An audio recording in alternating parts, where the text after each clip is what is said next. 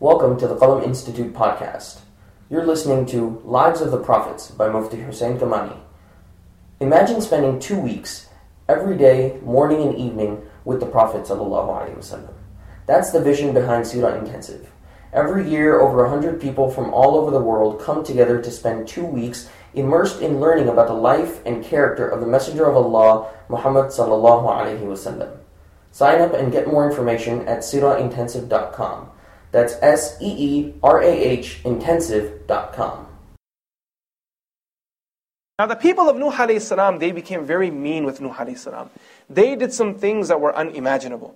The things they said to him, the actions they made against him, the threats they gave him were very low and very bad. In one place in the Quran, Allah subhanahu wa ta'ala addresses a discussion that Nuh alayhi salam had with his people. Allah says, Bismillah ar-Rahman, A'udhu billahi minash shaitanir rajim, Bismillah ar-Rahman ar-Rahim. فَقَالَ الْمَلَأُ الَّذِينَ كَفَرُوا مِنْ قَوْمِهِ مَا نَرَاكَ إِلَّا بَشَرًا مِثْلَنَا. The people said to Nuh alayhi salam, you're nothing special, you're just a normal human being, stop acting special. You know that happens. Sometimes because a child is born in the community and that child now becomes an adult, is now an imam, the elders of the community say, Kal ka bacha aaj ka bada ho gaya. Yesterday's kid is now teaching us. So this is the same argument they made against Nuh alayhi salam. They said that مَا نَرَاكَ إِلَّا بَشَرًا مِثْلَنَا. You're just one of us, stop acting all big and superior. And then after that's the first argument. Then the second thing they say to him, وَمَا نَرَاكَ اتَّبَعَكَ إِلَّا الَّذِينَ هُمْ أَرَاذِلُنَا بَادِيَ الرَّيْ وَمَا نَرَى لَكُمْ عَلَيْنَا مِنْ فَضْلٍ بَلْ نَظُنُّكُمْ كَاذِبِينَ. The second thing they say to Nuh alayhi salam is, and you know the few people that have followed you, they're all low lives anyway. They're not wealthy people, they're not respected people. These are just, the low life people. أَرَاذِلُنَا بَادِيَ الرَّيْ. People who have no consideration. And then they said to Nuh alayhi salam, and we consider you to be a pure liar. So Nuh alayhi salam, he responded back to these people, he said, قال يا قوم أرأيتم إن كنت على بينة من ربي وآتاني رحمة من عنده فعميت عليكم أنلزمكموها وأنتم لها كارهون.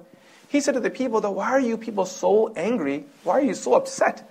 When Allah subhanahu wa ta'ala showered me with His mercy, and He sent me with signs. These are signs, these are proofs, these are miracles right here to show that I am the messenger of Allah subhanahu wa ta'ala. And then He said to the people, وَيَا قَوْمِ لَا أَسْأَلُكُمْ عَلَيْهِ مَالًا. Oh my people, you keep saying that the people who followed you are poor people, and we the wealthy people haven't followed you. He said, I never asked you for your wealth. This deen has nothing to do with being wealthy or being poor, it's for everyone. وَيَا قَوْمِ لَا أَسْأَلُكُمْ عَلَيْهِ مَالًا. I'm not asking you for any of your wealth. إِنْ أَجْرِيَ إِلَّا عَلَى اللَّهِ. My reward is only with Allah subhanahu wa ta'ala. Because if his reward wasn't with Allah, if a person didn't really trust Allah, if he wasn't doing it solely for the cause of Allah, would he have lasted for 950 years? That's why the scholars, they say, one of the ultimate signs of sincerity is consistency. When a person does something for Allah, they will be consistent. That's a sign of sincerity. You pray your salah consistently, that's a sign you're doing it for Allah subhanahu wa ta'ala.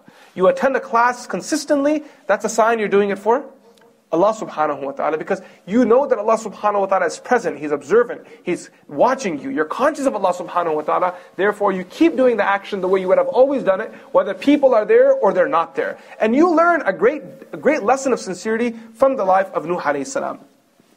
And then after that, Nuh alayhi salam says, وَمَا أَنَا بِطَارِدِ الَّذِينَ آمَنُوا إِنَّهُمْ مُلَاقُ رَبِّهِمْ وَلَكِنِّي أَرَاكُمْ قَوْمًا تَجْهَلُونَ. And you expect me to turn these poor people away so that you rich people can come in close to me? He said, I won't turn the poor people away. These people who you consider to be insignificant, I will never turn them away. And he said to them, وَلَكِنِّي أَرَاكُمْ قَوْمًا تَجْهَلُونَ. You are ignorant people. Now, another lesson that we learned from this part of Nuh alayhi salam's story is that many a times you'll notice that the followers of the messenger may not necessarily be the wealthiest, quote-unquote, most intellectual and famous people. The people who usually start off first are the poor people. The people who the communities have kicked out. The people who nobody cares for, there's no value for them. It's because these are people who live simple lives, and because the world has rejected them, they're already in search for the Creator. But for people who are wealthy, they have fame, and they've already found their comfort zone, they don't need religion. And they find religion to be an inconvenience. They find God to be an inconvenience. And similarly in our communities, we must make sure that our dawah initiatives are not only catered to the wealthy of the community. I understand the importance of organizations charging fees for their facilities, whether it's a HIBS program, whether it's a school program, whether it's a whatever the situation is, some class and some tuition or some big conference that's happening.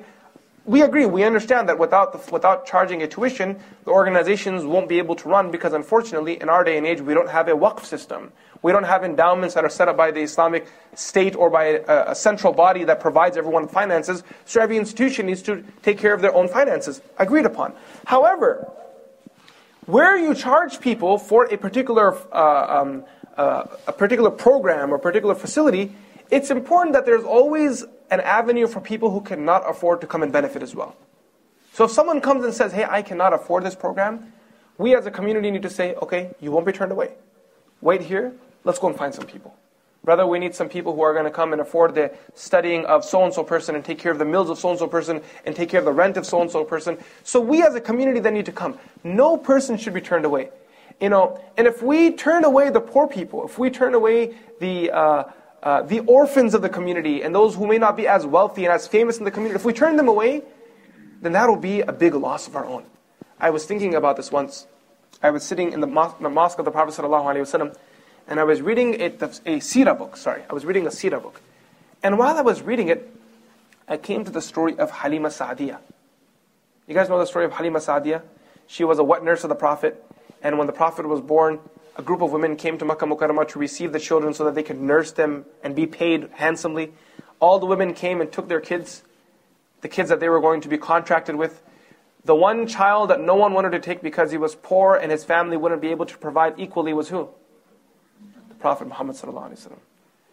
And you can imagine how that mother felt, Amina must have felt, that no one wants to take my little son because I can't provide for tuition. How heartbroken she must have been.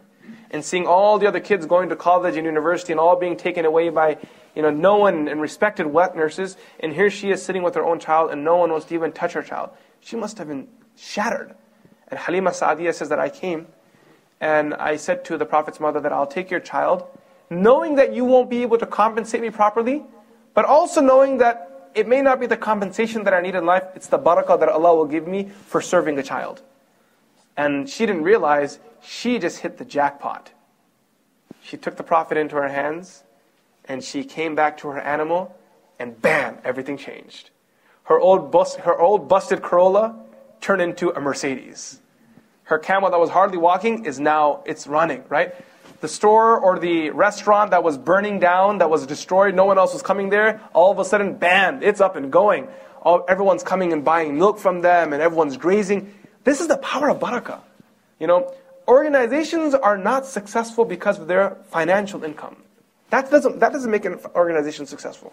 What makes an organization successful is the accessibility that people have to it and the barakah that Allah subhanahu wa ta'ala blesses that organization with. You guys understand that? This is a big thing. I remember when we were in madrasa, our teachers used to tell us that it's not the lecture that affects people. If you want your words to affect people, it's not the lecture that will affect their hearts. It's the dua that you make before the lecture that will make your words effective on their hearts. That, Ya Allah, I'm about to give a lecture. I'm about to reach out to people. I need you to give barakah on what I'm about to do right now. So similarly here, Nuh alayhi salam doesn't turn away the poor people. Rather, he says that you are the people that are going to stay with me, and he continues teaching. Now, bringing this back to our context. As Muslims living in America, there are certain parts of our community that we have ignored. And in particular, the inner city. In particular, the low-income community. In particular, those parts of the community that may not come and donate $5,000 or $10,000 at the fundraiser, we've treated them as third-class citizens, as non-existent believers, as if their iman doesn't even count. This is a big mistake on our part.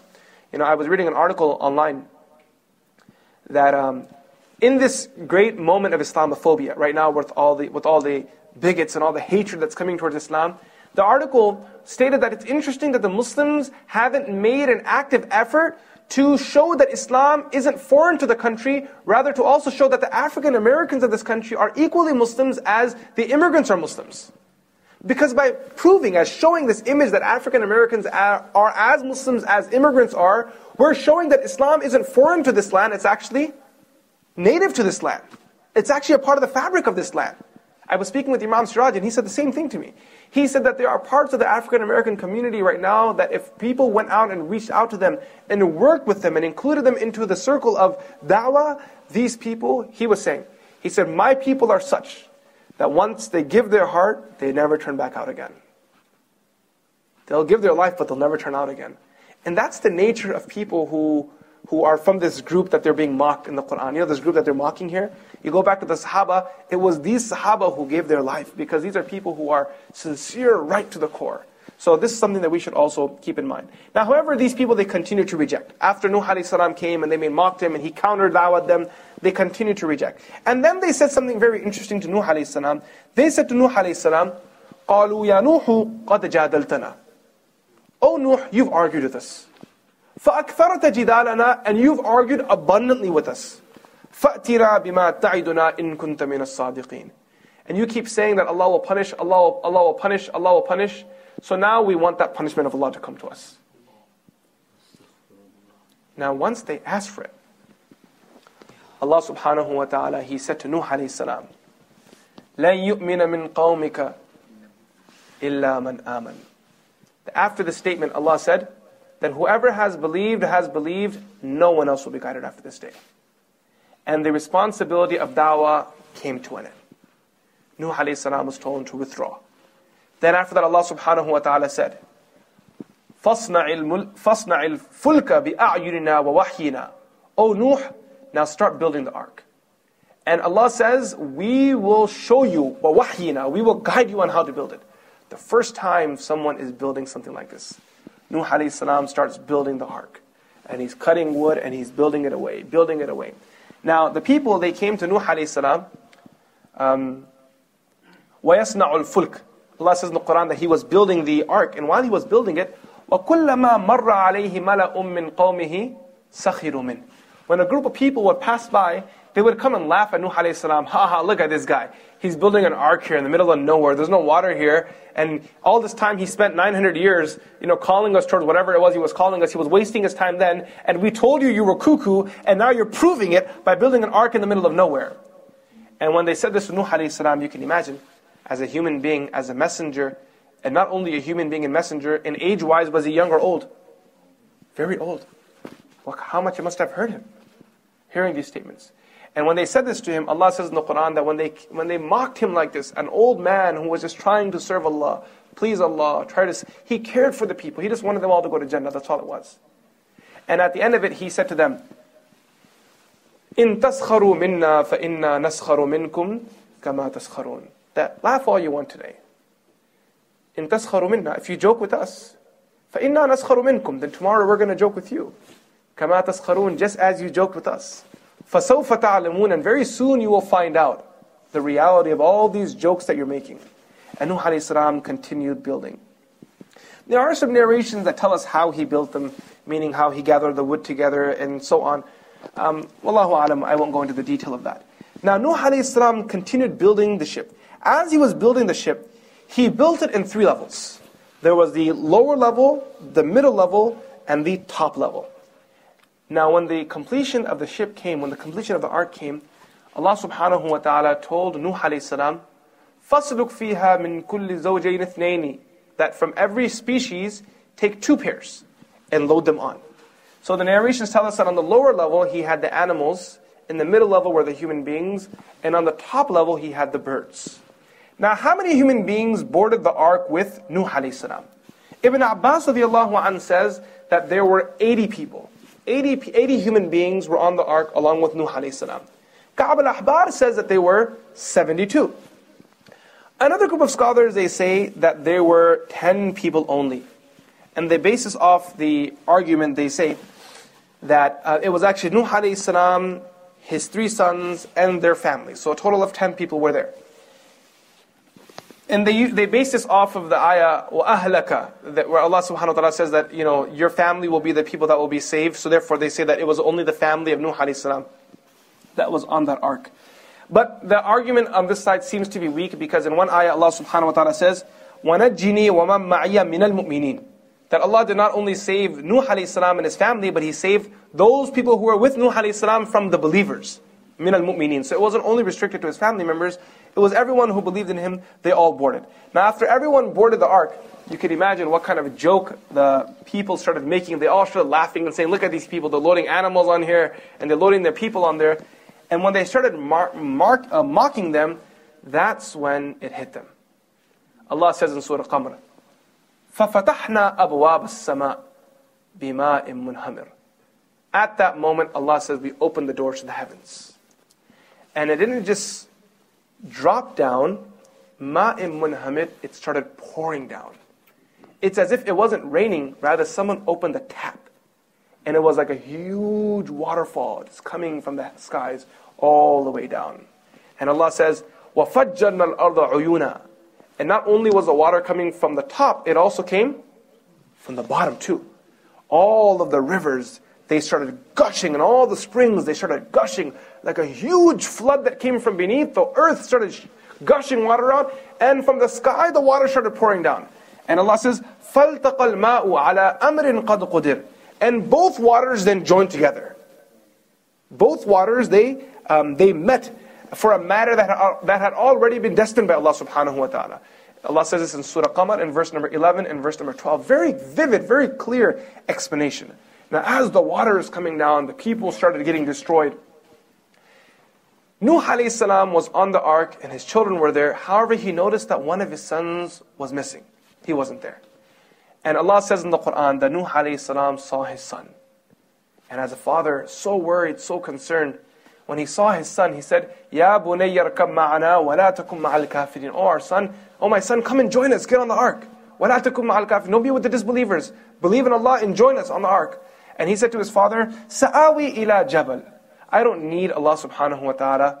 This is just a flood, and I'm going to climb the mountain, and the mountain will save me. يَعْصِمُنِي مِنَ الْمَاءِ. It will protect me from the punishment of Allah subhanahu wa ta'ala. Kind of like someone who says that when they're being buried, you know what, I want to be buried in a iron vault, so that no punishment will come to me in the grave.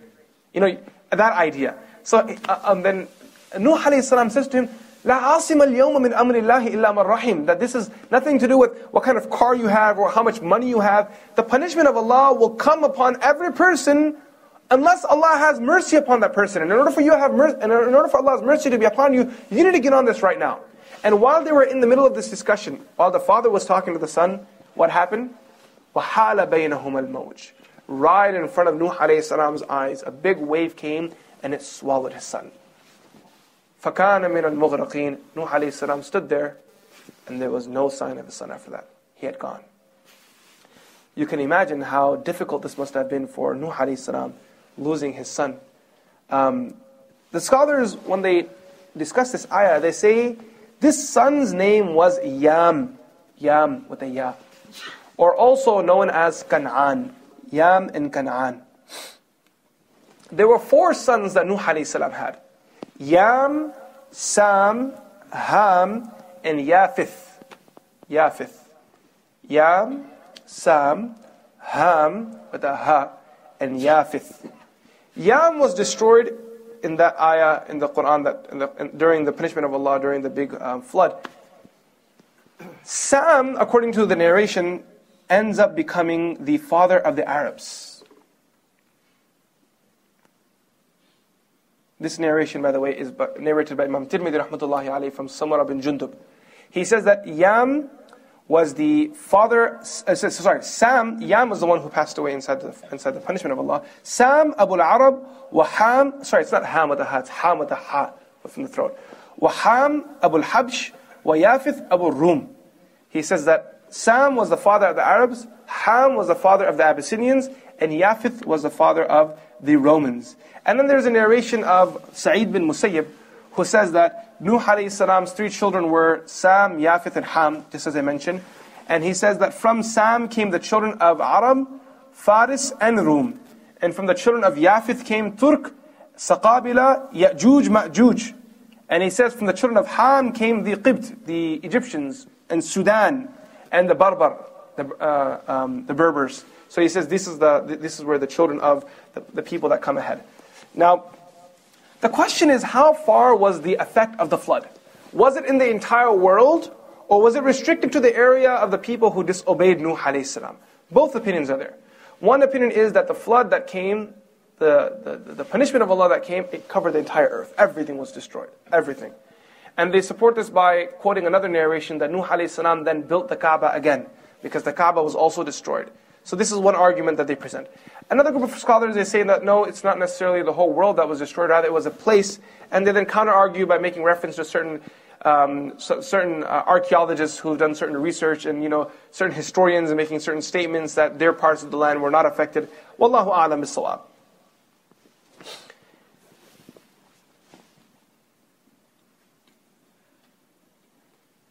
Okay. Now, Allah subhanahu wa ta'ala says that after the storm ended and after the water settled in, Allah subhanahu wa ta'ala instructed Nuh alayhi salam and the people to dismount the ark on Judi. Judi is the name of the mountain. Okay. Now, where is this mountain Judi? The scholars, they engage in discussion on trying to locate the exact area. I won't discuss that here. So they dismounted the ark at Judi, and after they dismounted, Nuh alayhi salam, he had a concern in his heart, so he raised it to Allah subhanahu wa ta'ala. The concern he raised to Allah subhanahu wa ta'ala was, Ya Rabbi, inna bani min ahli, wa inna wa'adaka al-haq, wa anta ahkamul hakimin. 3 statements. And this right here, this ayah, is an etiquette of how to present your case.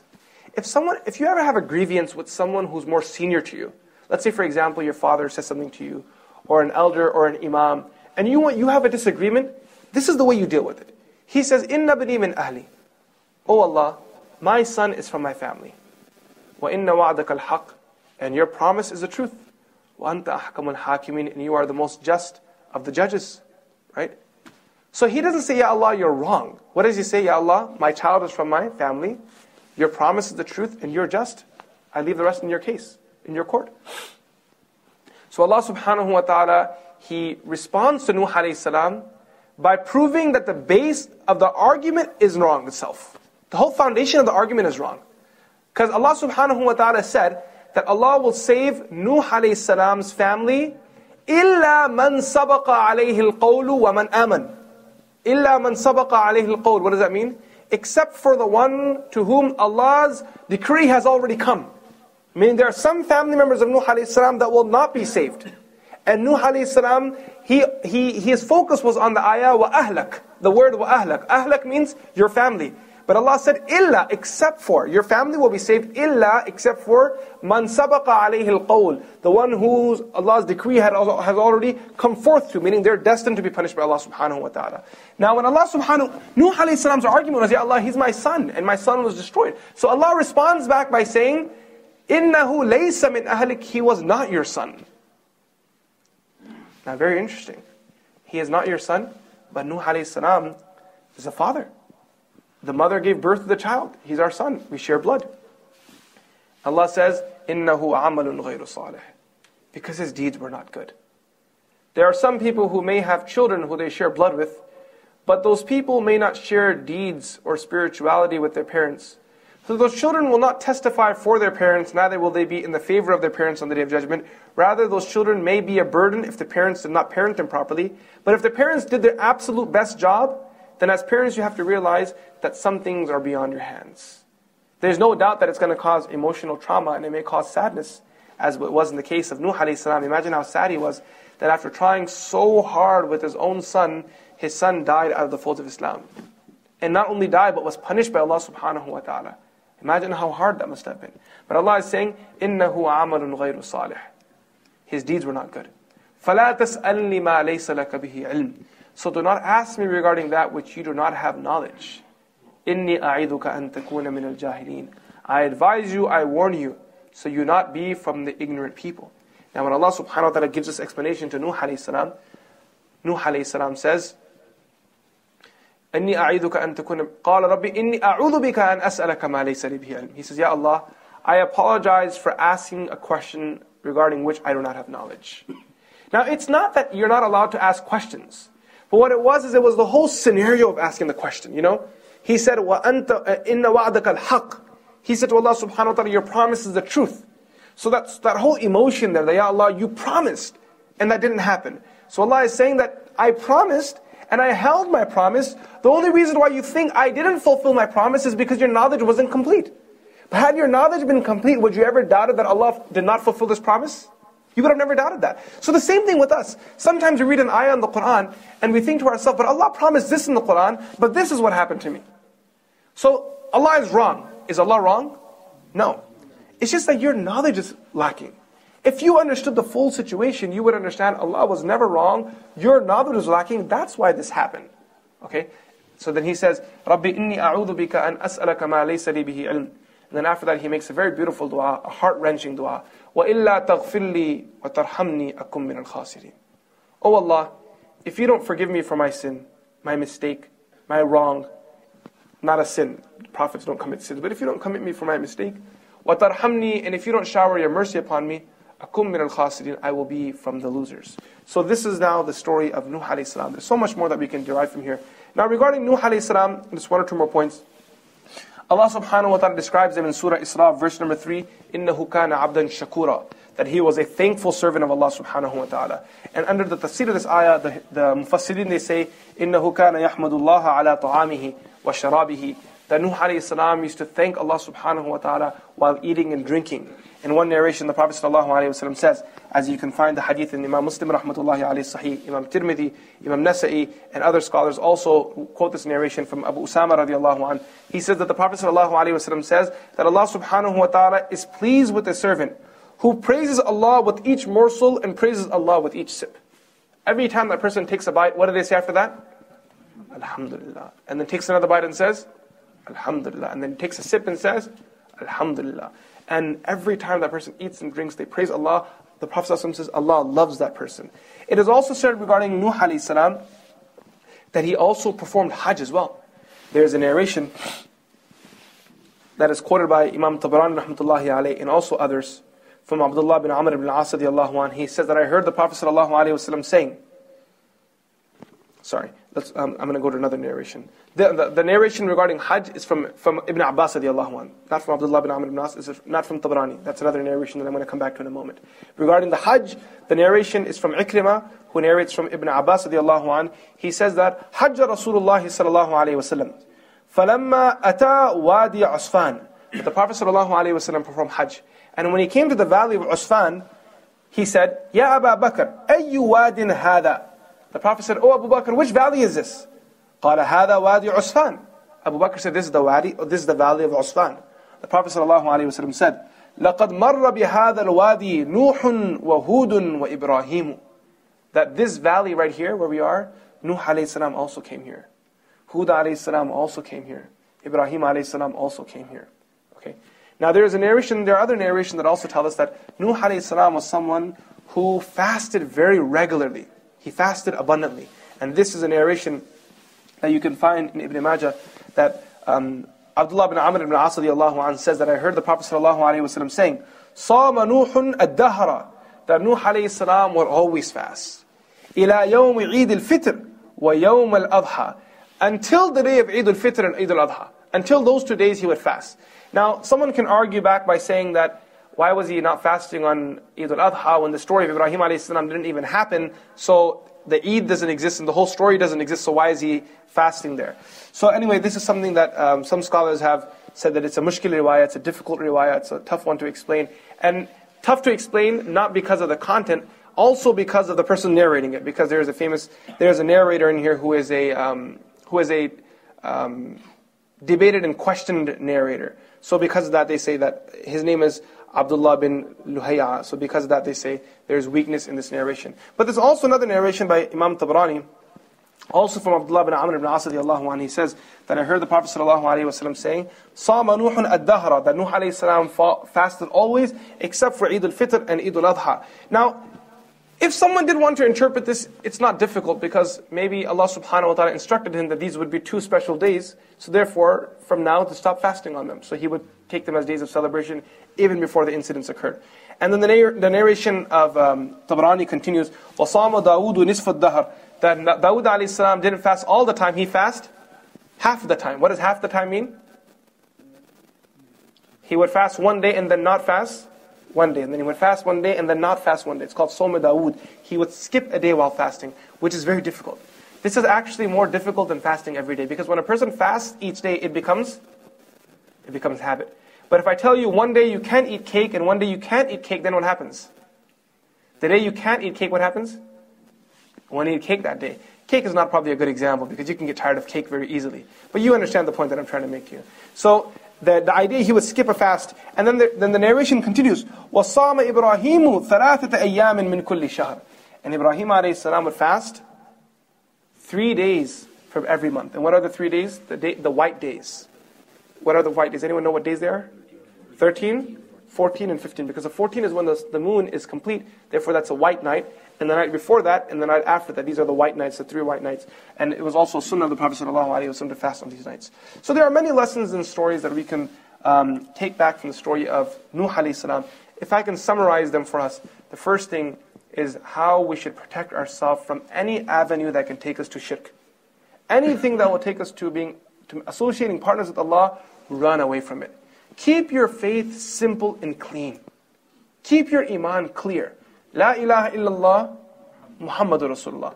Amantu billah wa malaikatihi wa kutubihi wa rusulihi wal yawm al-akhir wal qadri khayrihi wa sharrihi min Allah ta'ala. Keep your faith very simple and clear. Don't add things. Keep your faith simple. And anytime you notice that things are getting out of control and things are not comfortable and it seems that there are things that are being pushed beyond their limits, walk away from there. Okay? Go to your scholars and imams, ask them for explanation. And especially when it comes to bowing, prostrating, worshipping, these are all things that are actually, they're not permitted. Okay? So walk away from it.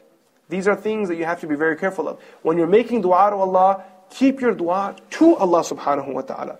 Don't ask from anyone else. Don't ask from anyone else. Even when it comes to the Prophet, you can ask the Prophet to intercede on your behalf to Allah, but you can't ask the Prophet to forgive you. You cannot even do that. Keep your faith very clear. The second thing that you learn from Nuh alayhi salam's story, a take back home point, is that invest time in everyone in the community. Not only the wealthy and rich. Everyone. Give everyone their due time. And you may find that the people who you expect the least may end up being the most loyal people to you. Right? Society may expect the least from them, but they may end up being the most loyal people. The third lesson that we learn is that you do it for the sake of Allah. Be persistent. Don't stop because there are low numbers that are following you. You just keep going, keep going, keep going. The fourth thing is that if people are arrogant with you, don't be mean with them. Nuh alayhi salam, was he harsh with them in return? No, they joked at him, but did he joke at them? He said on the day of judgment there will be a joke against you, but not today. He did not mock them in return. Again, be patient and soft. The next thing is that when Allah subhanahu wa ta'ala commands you to do something, just do it. Now when Nuh alayhi salam is being told, build an ark in the middle of the desert, many people would say, what's the point? Like all that effort? No. But Nuh alayhi salam doesn't ask Allah, he just keeps going. And the last thing, know that hidayah is not in your hands.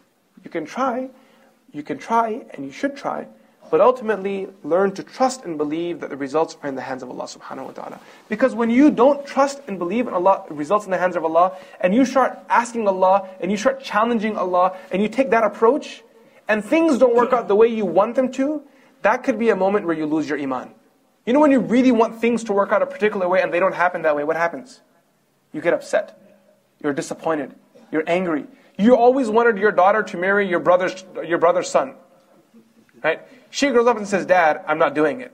No, but I always wanted that. Dad, I'm telling you, I'm not doing it. You have to. Dad, I don't have to. That's what we're not understanding. I don't have to. And then when she doesn't marry, then what happens to the father? He loses hope in his daughter. She's a witch, she's not my daughter. There's some, I've heard crazy things. One father said to me that, my daughter, when she was young, she was so nice, and after she met this guy, he's put a jinn inside her. I said, there seems to be more chances that you have a jinn in you than she has a jinn in her. You're as arrogant and difficult to deal with as she is. And maybe you guys are sharing jinns from the same family or something, right? A joint effort or something. So don't have that kind of expectation. Your job is to try, that's it. Your job is to try your best. What's the end result? Leave that in the hands of Allah. You try, make dua, leave the rest in the hands of Allah subhanahu wa ta'ala. So with that we close. We pray that Allah subhanahu wa ta'ala accepts from us all. Wa sallallahu ala sayyidina Muhammad wa ala alihi wa sahbihi ajma'in. Assalamu alaikum wa rahmatullahi wa barakatuh.